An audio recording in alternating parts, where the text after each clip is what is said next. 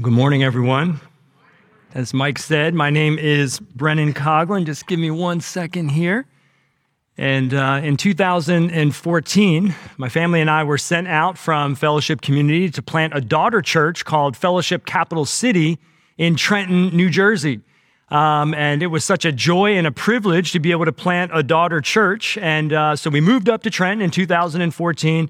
And we began to just serve our neighbors, to try to love the city the best we knew how, and begin to gather a core group of believers and saw some people come to know Jesus. And it was really exciting. And we started house church in our living room.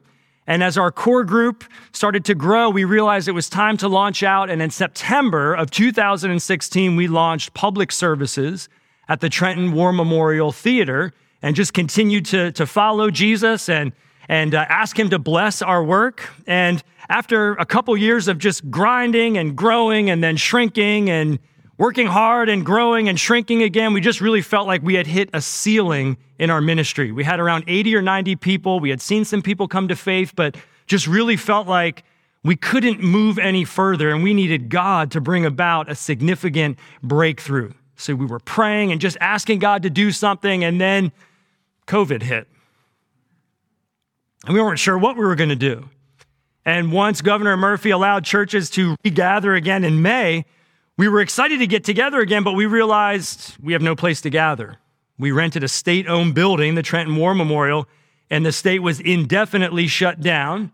But we really wanted to get together, so we started gathering for worship in our backyard in the West Ward of Trenton, just hoping that God would bring a breakthrough in our ministry.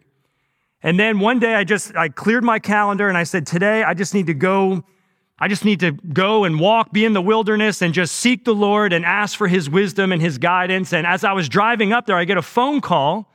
So I pull over, answer the phone, and this guy said that he was the treasurer from Shady Bible Church, which I'd never heard of in my life. And he said, we're an older congregation and we're looking to have to close our doors. And we wanted to see if you were interested in us giving you our church property and building.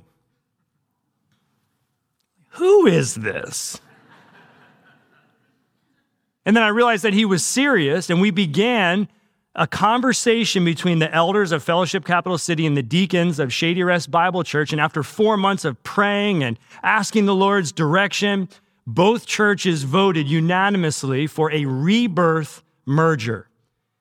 And to the glory of God, this mostly senior, dying congregation voted to hand over the keys and the deed to their property.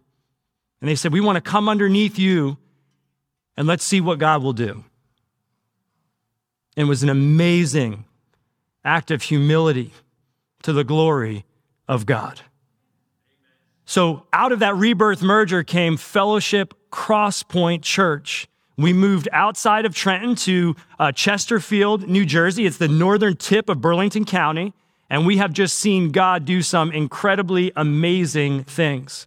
Now, part of this whole rebirth conversation, the elders and I were saying, okay, if God would be pleased to be generous with us and gift us this church property, we want to make sure that we are generous in return.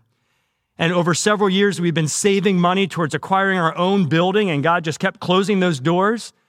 And we said, if the Lord is pleased to bring about this rebirth, we really want to be generous.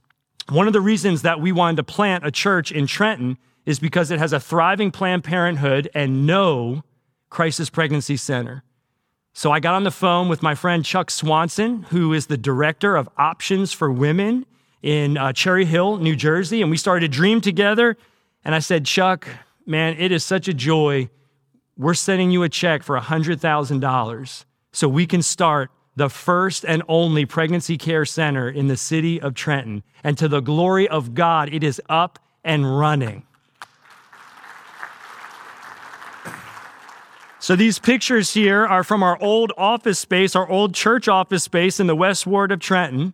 And because of this rebirth merger and because of the ongoing support, financial and prayer support of Fellowship Community Church, little Kalisha and little Julian have life because their mothers were ministered to in the name of Jesus Christ. They were given the resources that they need, and they had people walk alongside them and encourage them that they could do this. So those children were born to the glory of God through the generosity of this church.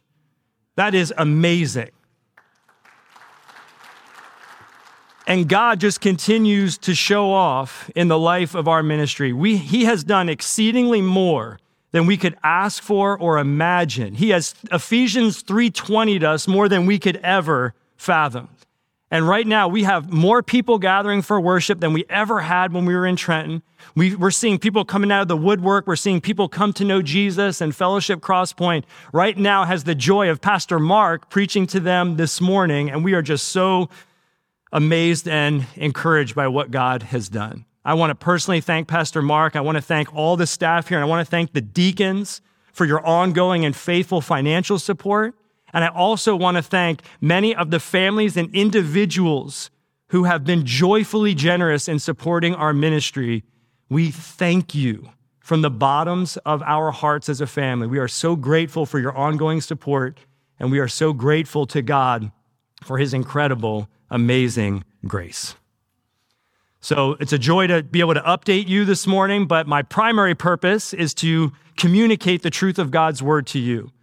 I want to talk to you this morning about how Jesus redefines greatness in Mark chapter 9 and chapter 10. So that's where we're headed this morning, but I have absolutely no shot of getting us there on our own. So I'm going to pray and I'm going to ask God through the power of his Holy Spirit that he would open the truth of his word for us and that we would be transformed as a result. Would you pray with me? Father in heaven, let the words of my mouth and the meditations of my heart be pleasing in your sight. Father, we thank you for the gift of your Son, Jesus. We thank you for the amazing grace that we receive through him, through his life, through his death, through his resurrection. And Father, I pray now that you would send the power of your Holy Spirit and that you would open the eyes of our hearts, that you would open our minds to the truth of your word. And would you show us what true greatness is all about?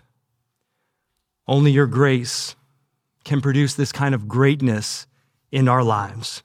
Would you give us this grace for your glory, for our good, and for the advancement of the gospel through Fellowship Community Church?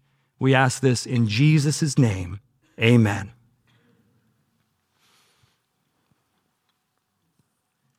All right, well, I have a mark on the face. Yeah, and I have that son in Mystic, and I just turned 22 years old. I must be the greatest. Well, I'm the king of the world. Hold it. Hold it, you're not that pretty. I'm a red man. What could have the world? What could have the world? You're got the world. One of the great fights in boxing history took place on February 25th, 1964, when Cassius Marcellus Clay took on the heavyweight champion of the world, Sonny Liston. And if there's any old school boxing folk in here, then you know that Sonny Liston was a bad man. He was a scary dude. One of the greatest, most powerful punchers in boxing history. Sonny Liston had fists, the biggest fist in boxing history. They measured 15 inches in circumference. Are you kidding me? Sonny Liston once knocked a dude's teeth out with a jab. And 2 years before he fought Clay, he dismantled then heavyweight champion Floyd Patterson. Sonny Liston was a scary dude. He had these sullen eyes, and when he would look at you, it was like he was looking through your soul. Everyone was scared of Sonny Liston. So when Cassius Clay at 22 years old was taking him on, nobody gave him a chance. He was an 8-1 underdog. But when that fight began in Miami Beach, all of a sudden, it was clear why Cassius Clay was so confident. He was taller. He was faster. He was sharper than Liston. And for the first three rounds, he was just tearing him apart. And Liston knew that he was in trouble. So between the third and the fourth round, Liston had his corner man put some astringent on his gloves. And then he comes out for the fourth round. He gets Clay in a clinch and he rubs the gloves up into Clay's eyes. And dude can't see. Cassius Clay could not see for the fourth and fifth rounds. And Sonny Liston just started pummeling him. Body shot after body shot. People couldn't believe that Clay was still standing. But then once his corner guys got the sponge into his eyes and cleared them out, once Clay could see, good night. He just started to pick apart the champion. And then before the 8th round started, Sonny Liston quit. And Cassius Marcellus Clay, who you know as Muhammad Ali, announced to the entire world, I'm only 22 years old. I upset Sonny Liston. I must be the greatest. And if you follow Muhammad Ali's career, he took on and beat some of the greatest heavyweights of all time. Joe Frazier, George Foreman. And if you asked most boxing historians who the greatest heavyweight was in history, compared to the other greats who he beat, they will tell you that Muhammad Ali is the greatest of all time. Boxing evaluates greatness by comparing that fighter to others. And can I tell you, our culture evaluates greatness the same exact way. In our culture, if you have the highest GPA, if you are the best looking, if you go to the best school, if you drive the nicest car, live in the biggest house, have the biggest church, in comparison to others, then that makes you great. And because we live in this culture, we have taken on this understanding of greatness. So we evaluate our greatness by comparing ourselves to others. But I want to show you in these texts from Mark 9 and Mark 10 that Jesus radically redefines the metrics for greatness. Jesus is going to tell us through his word, he's going to show us that greatness is not measured by comparing ourselves to others, but true greatness is measured by selfless service to others. That's what God wants us to see from his word this morning. So let's go ahead and open God's word and we'll take a look at it together. We're going to be in Mark chapter 9. I'd like us to pick up in verse 30. If you're using one of the Bibles in the pews in front of you, it's page 794. But however you access the Bible on your phone, you brought your own Bible or use one of the Bibles in the seats in front of you, I would encourage you to hold God's word in your hand. Let's read God's word together. Now, chapters 8, 9, and 10 in the Gospel of Mark are known as the Great Discipleship Discourse because Jesus is showing the disciples what it looks like to follow him. And we're going to see a pattern 3 times, once in chapter 8, once in 9, once in 10.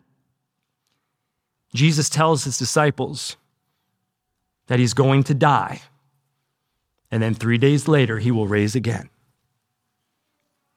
And the disciples, each time, they don't get it. They don't understand what Jesus is saying. So let's take a look at the text together. Mark chapter 9, we'll pick up, in verse 30. They went on from there and passed through Galilee. And he did not want anyone to know, for he, Jesus, was teaching his disciples, saying to them, the Son of Man is going to be delivered into the hands of men, and they will kill him. And when he is killed, after 3 days, he will rise. But they did not understand the saying and were afraid to ask him.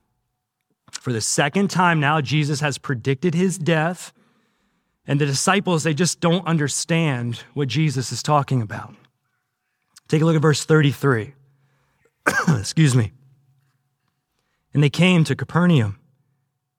And when he was in the house, he asked them, what were you discussing on the way? But they kept silent, because on the way they had argued with one another about who was the greatest. And I want you to process this for a minute.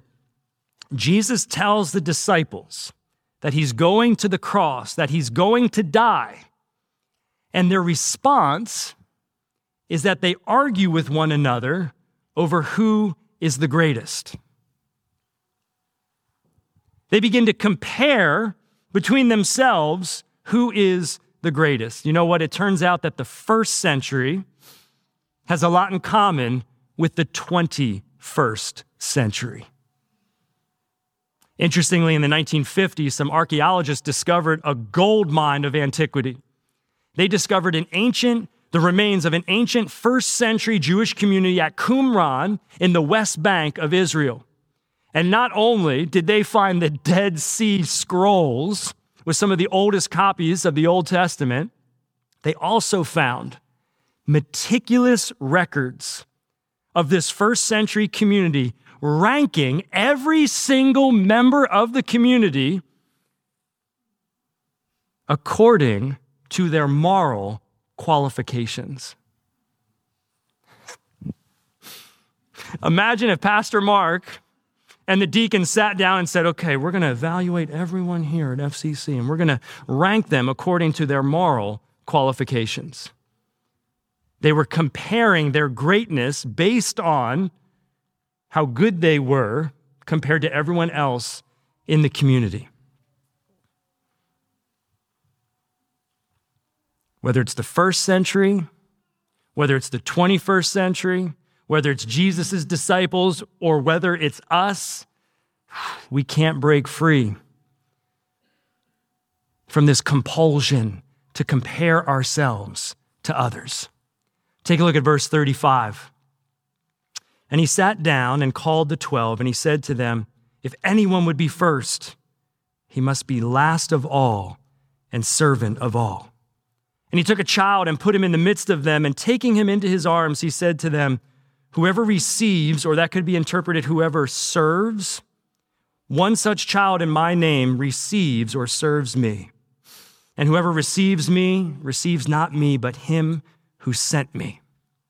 Now, I think it's important to notice that Jesus does not rebuke the disciples for their desire to be great,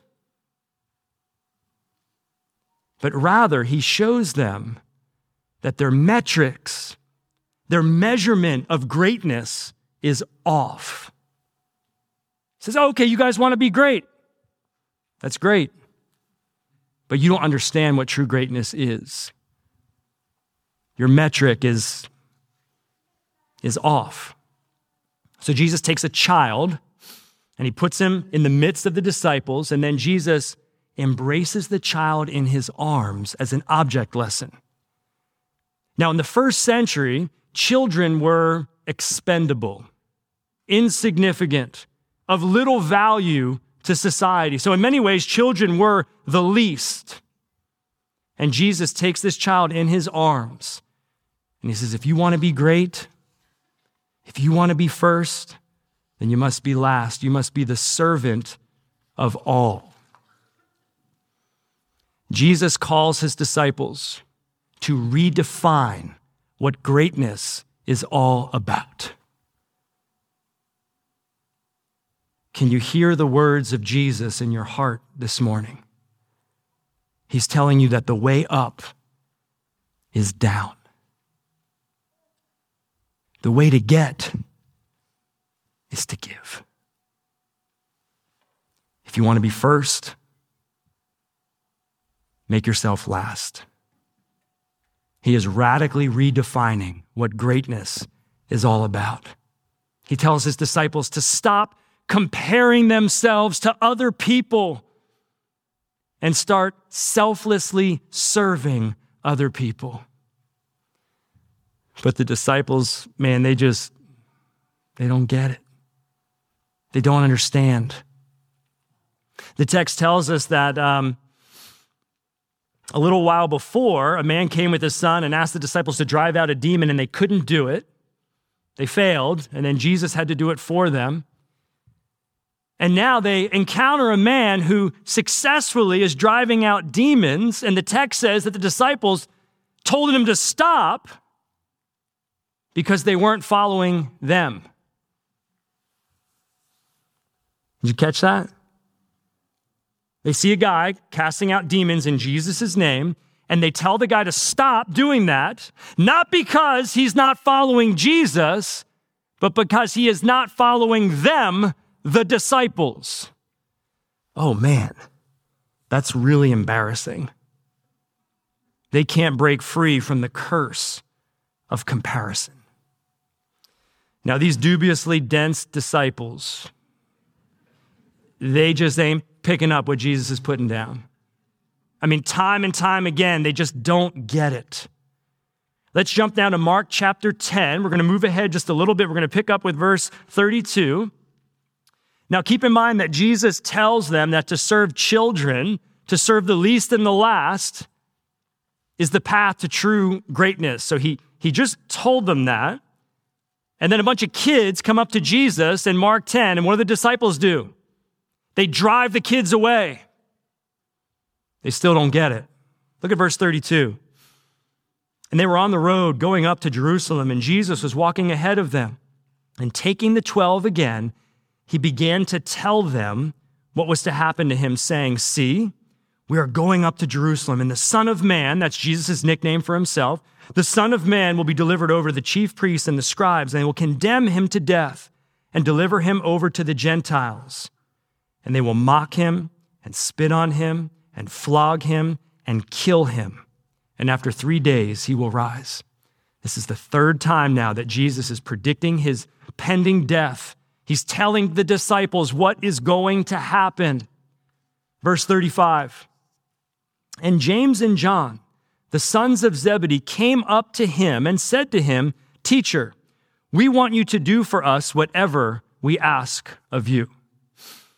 Man, talk about a humble request, right? I mean, that is like humility personified. They come up to Jesus and they say, "Jesus, here's the deal. We're going to ask something of you, and you better do it for us." And Jesus is so patient and so accommodating. It's like, "All right, what do y'all need?" Look at verse 37. "Grant us to sit one at your right hand and one at your left in your glory." So don't miss this. Jesus just predicted his unspeakable shame and suffering and death on the cross. And the disciples respond by saying, "That's great, but when you become king, can you make sure that we're great?" That's what we're asking of you. We want to make sure that we're great. We want the best positions in your kingdom, Jesus, and you better accommodate us. This is absolutely mind-blowing. This is incredible aloofness that they are displaying here. What's crazy is in Matthew 19, Jesus promises the 12 disciples that there will be 12 thrones for them in glory. But that's not good enough for James and John. They want the best thrones. They come up to Jesus and essentially say, "We must be the greatest. Now make it happen, Jesus." We've been walking through the Gospel of Mark at Fellowship Crosspoint for over a year now. I've been immersed in Mark's gospel, and time again, I keep asking myself, oh my goodness, how do these guys keep missing it? I mean, this is unbelievable. Time and time again, the disciples keep missing it. And yet Jesus is challenging me to ask myself, what am I missing? When you read the Gospels and you see the blindness, the stupidity, the ignorance, the selfishness of the disciples, you're not supposed to ask, how can they keep missing it? God wants you to ask, what are you missing? A few years ago, I attended a church planting conference, like the premier church planting conference in the country.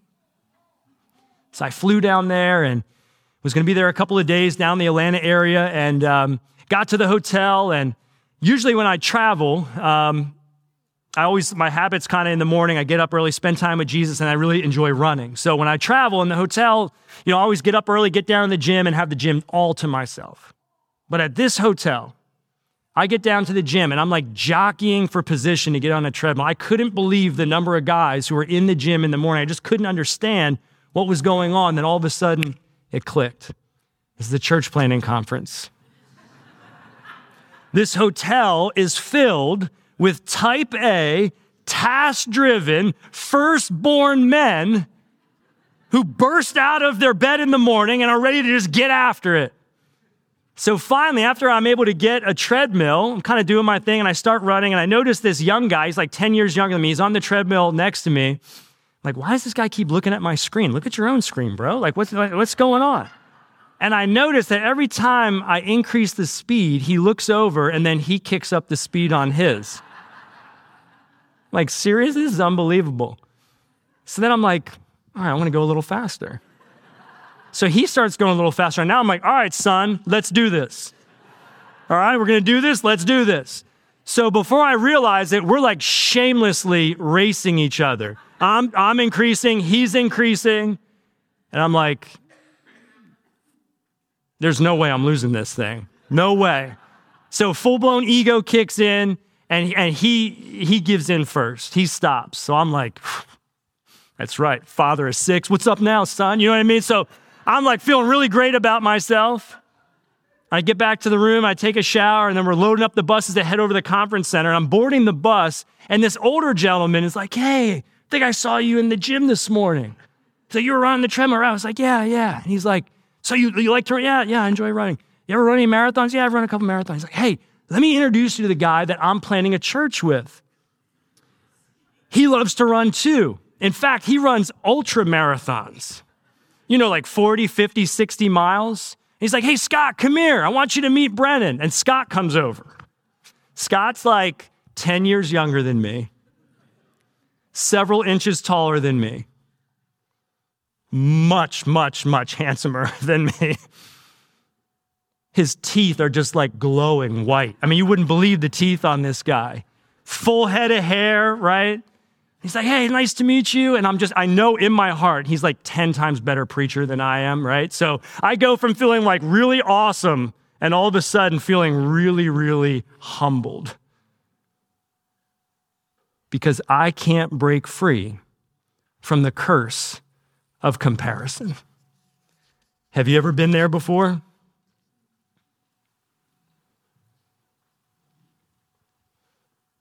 You define your sense of self, your sense of value based on how you measure up to other people. Sometimes that's great, and other times it's absolutely debilitating. Our first takeaway from this morning's text is this: Jesus is calling us to kill our compulsion to compare. He was pleading with the disciples, and he's pleading with us this morning to kill our compulsion to compare.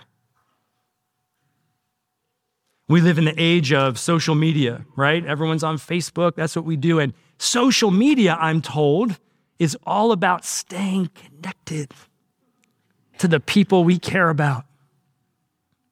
But here's a quick question. When you're on Facebook, how much connecting are you doing versus how much comparing are you doing?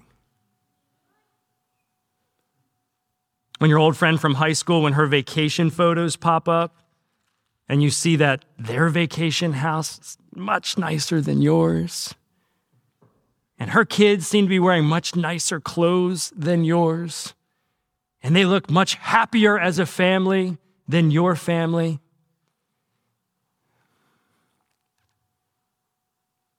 Or maybe it's at work. You're in line for a promotion, and yet they give it to some other guy. You went to a better school.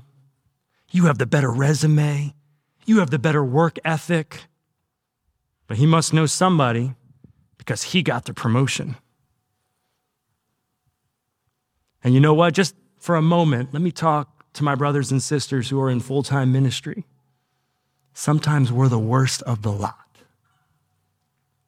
We see something happening in another church or another ministry. It's growing, it's thriving, it's really healthy, and we tell ourselves, that's because they're not really preaching the gospel. They're just doing the feel-good, seeker-friendly stuff, but they're really not preaching God's word. Well, maybe that's the case, maybe not. But Jesus is calling us to kill our compulsion to compare. And just listen to me for a moment. If you are finding your identity in how successful you are, and how much money you make, what kind of house you live in, if you are finding your identity in that, rather than finding your identity in who you are in Jesus Christ, you are in a really dangerous place. And Jesus is pleading with you this morning to kill your compulsion to compare and to look to him and find your identity in him and find your significance in who you are as a son or daughter of King Jesus. And that identity is something that nobody can ever take away from you. James and John came to Jesus demanding that he make sure that they had the greatest seats in the kingdom. And this is Jesus' response. Take a look at verse 41. And when the 10 heard it, so the other 10 disciples heard about James and John, they began to be indignant at James and John. Notice they're just as bad. And Jesus called them to him and said to them, you know that those who are considered rulers of the Gentiles lord it over them, and their great ones exercise authority over them. But it shall not be so among you. But whoever would be great among you must be your servant, and whoever would be first among you must be slave of all. The world defines greatness by comparison. If you're smarter, better looking, make more money, drive the better car, if you have power and privilege and people serve you, then that makes you great. And Jesus is saying, that's trash. That's not true greatness. In 2016, Adam LaRoche, a really successful Major League Baseball player, he abruptly retired from the Chicago White Sox. He walked away from it all, leaving $13 million on the table. Now, ESPN reported the story that Adam LaRoche, who had a really tight relationship with his son, would always bring his son to the ballpark. He was hanging out in the clubhouse. He was there just hanging out, helping out, spending time with his dad. And Chicago White Sox general manager got really tired of this, felt like it was a distraction. So he challenged LaRoche, saying, listen, your son can't come anymore. He's a distraction. And ESPN said that LaRoche said, that's it. I'm out of here. I retire. That's not the whole story. ESPN left out the most significant part of the story. In the off season, Adam LaRoche, who was a follower of Jesus Christ, went on a mission trip to Southeast Asia with a ministry called the Exodus Road. Their whole ministry is about leading young women who are in the sex trafficking industry to freedom. So Adam LaRoche flies to Southeast Asia, goes on a sting operation with some other dudes posing like they're trying to get young girls, and then these pimps bring the girls, and all of a sudden, cops come in, bust the whole thing up. Awesome. Adam LaRoche comes back from that mission trip profoundly transformed. And he said, I came to realize that as a professional athlete, everywhere I go, everyone is serving me. Yet, I follow a Savior who spent his life serving others. So Adam LaRoche walked away from professional baseball, leaving $13 million behind so he could work full-time with the Exodus Road ministry. Adam LaRoche is now pursuing true greatness for the glory of God. In John chapter 13, John's the only one who tells this story. Night before Jesus is killed, he's celebrating the Passover with his disciples. And John tells us this in John 13. Jesus, knowing that the Father had given all things into his hands, and that he had come from God and was going back to God, rose from supper, laid aside his outer garments, and taking a towel, tied it around his waist. Then he poured water into a basin and began to wash the disciples' feet and to wipe them with the towel that was wrapped around him. I'm here to tell you this morning that Jesus is the greatest. He is the King of the universe.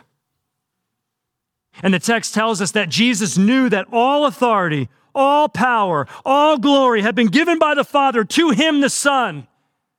And what does he do with it? He takes off his outer garments, lays them aside, ties a towel around his waist, and then gets down on his knees and assumes the task of the lowliest servant and begins to wash the feet of his disciples, the feet of the very men who have been arguing about who is the greatest. That's breathtaking. That's breathtaking. That the King of the universe would get down on his knees and wash feet. As I mentioned, we spent about 5 years worshiping at the Trenton War Memorial Theater. And if any of you have ever been there, they have an absolutely beautiful 1,500-seat auditorium where they have all kinds of concerts and stuff. Yeah, that's not the room that we met in. We met in the basement, a dank, dark, and at times disgusting basement. The asbestos paint was chipping off the floors. I mean, it was really nice.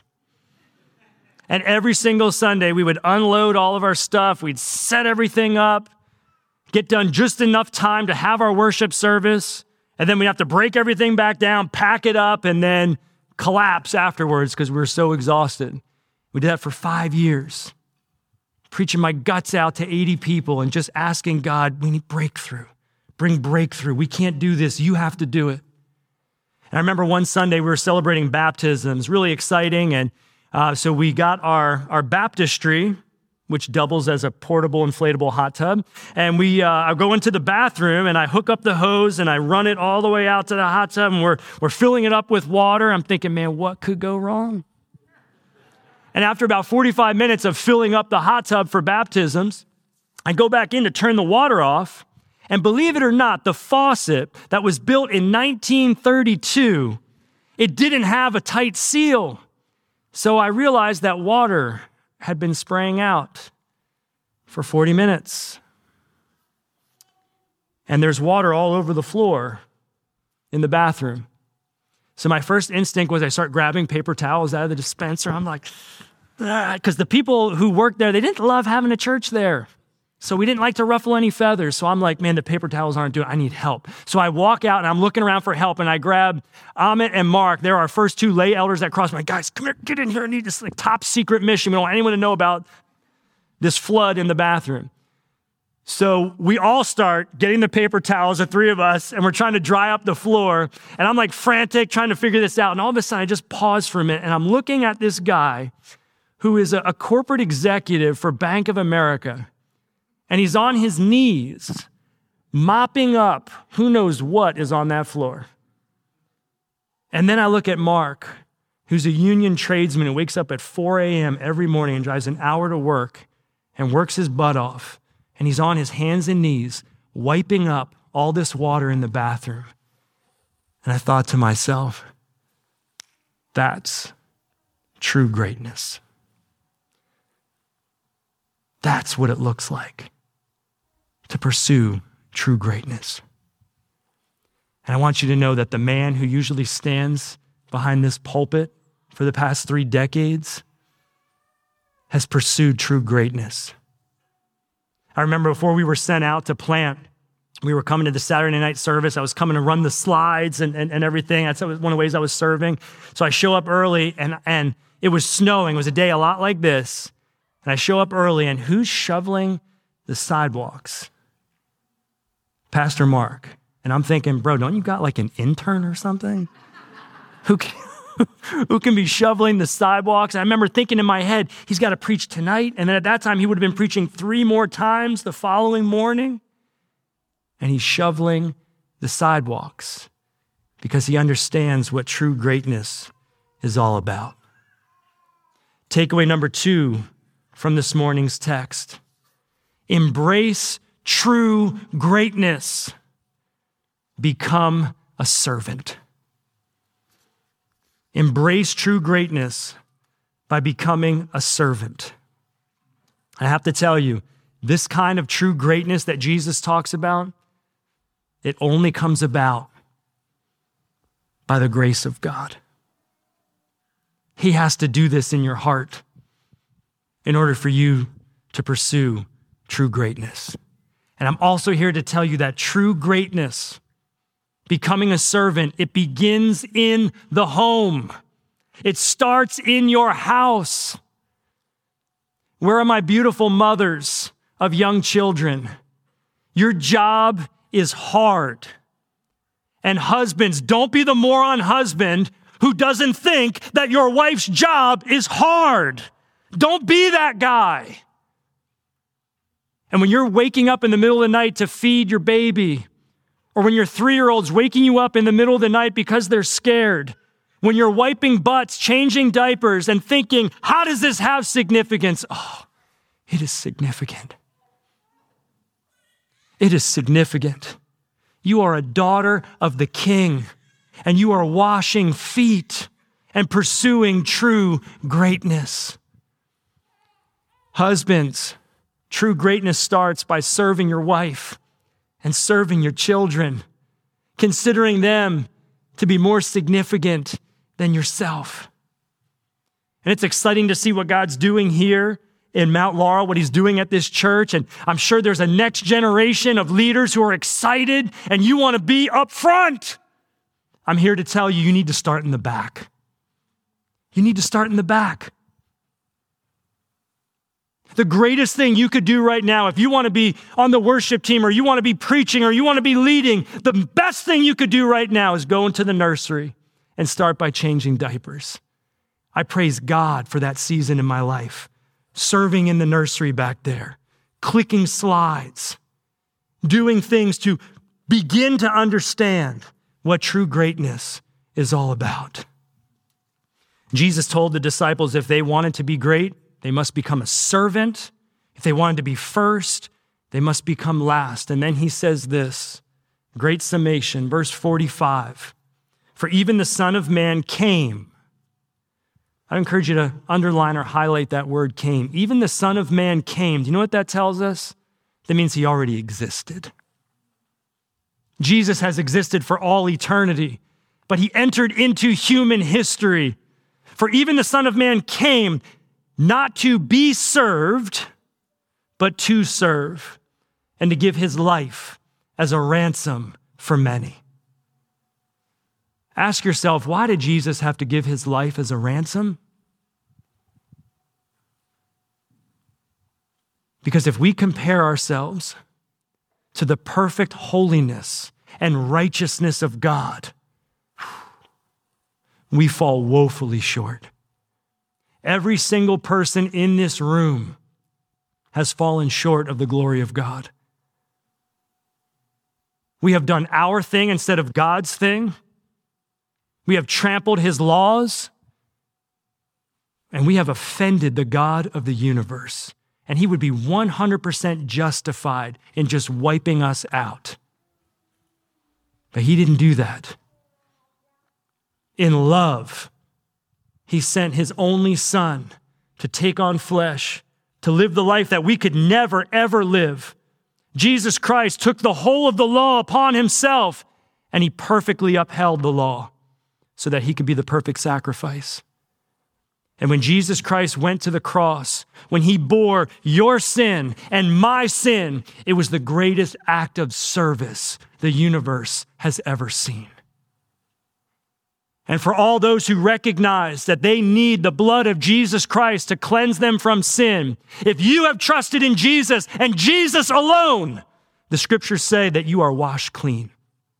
Your sin is no longer held against you. But I'll take it a step further. By faith, not only does Jesus take your sin from you and put it on himself, but by faith, he gives you his perfect righteousness.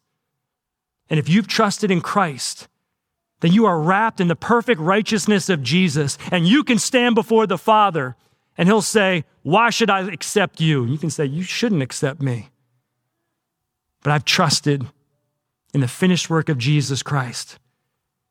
I have the fireproof, judgment-proof righteousness of Christ wrapped around me. We are not accepted by anything that we have done, but wholly by what Christ has done.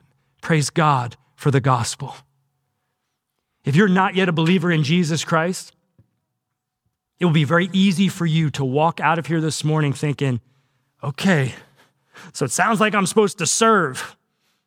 I'm not supposed to be first. I'm supposed to make myself last. And if I serve really hard and if I'm really humble, then God will accept me. No, it doesn't work that way. You can't serve enough to make God accept you. It's impossible. But what you can do is be served by Jesus. Jesus served you by dying in your place. And if you trust in him, you are reconciled to your Creator. And there is nothing that can ever separate you from the love of God in Jesus Christ. And when that happens, when you let Jesus serve you, it changes everything. Now you want to serve because Jesus has served you. Let's pray. Father in heaven, we thank you for your word. We thank you for truth. We thank you, Jesus, for the cross, for the greatest act of service the world has ever seen. And I ask that by your grace, you would transform us to understand what true greatness is all about. Make us servants, and in so doing, would you unleash the power of the gospel through this local church, this body of believers, for our good and for the advancement of the gospel and ultimately for your glory. We pray this in Jesus' name. Amen. God bless you. You are dismissed.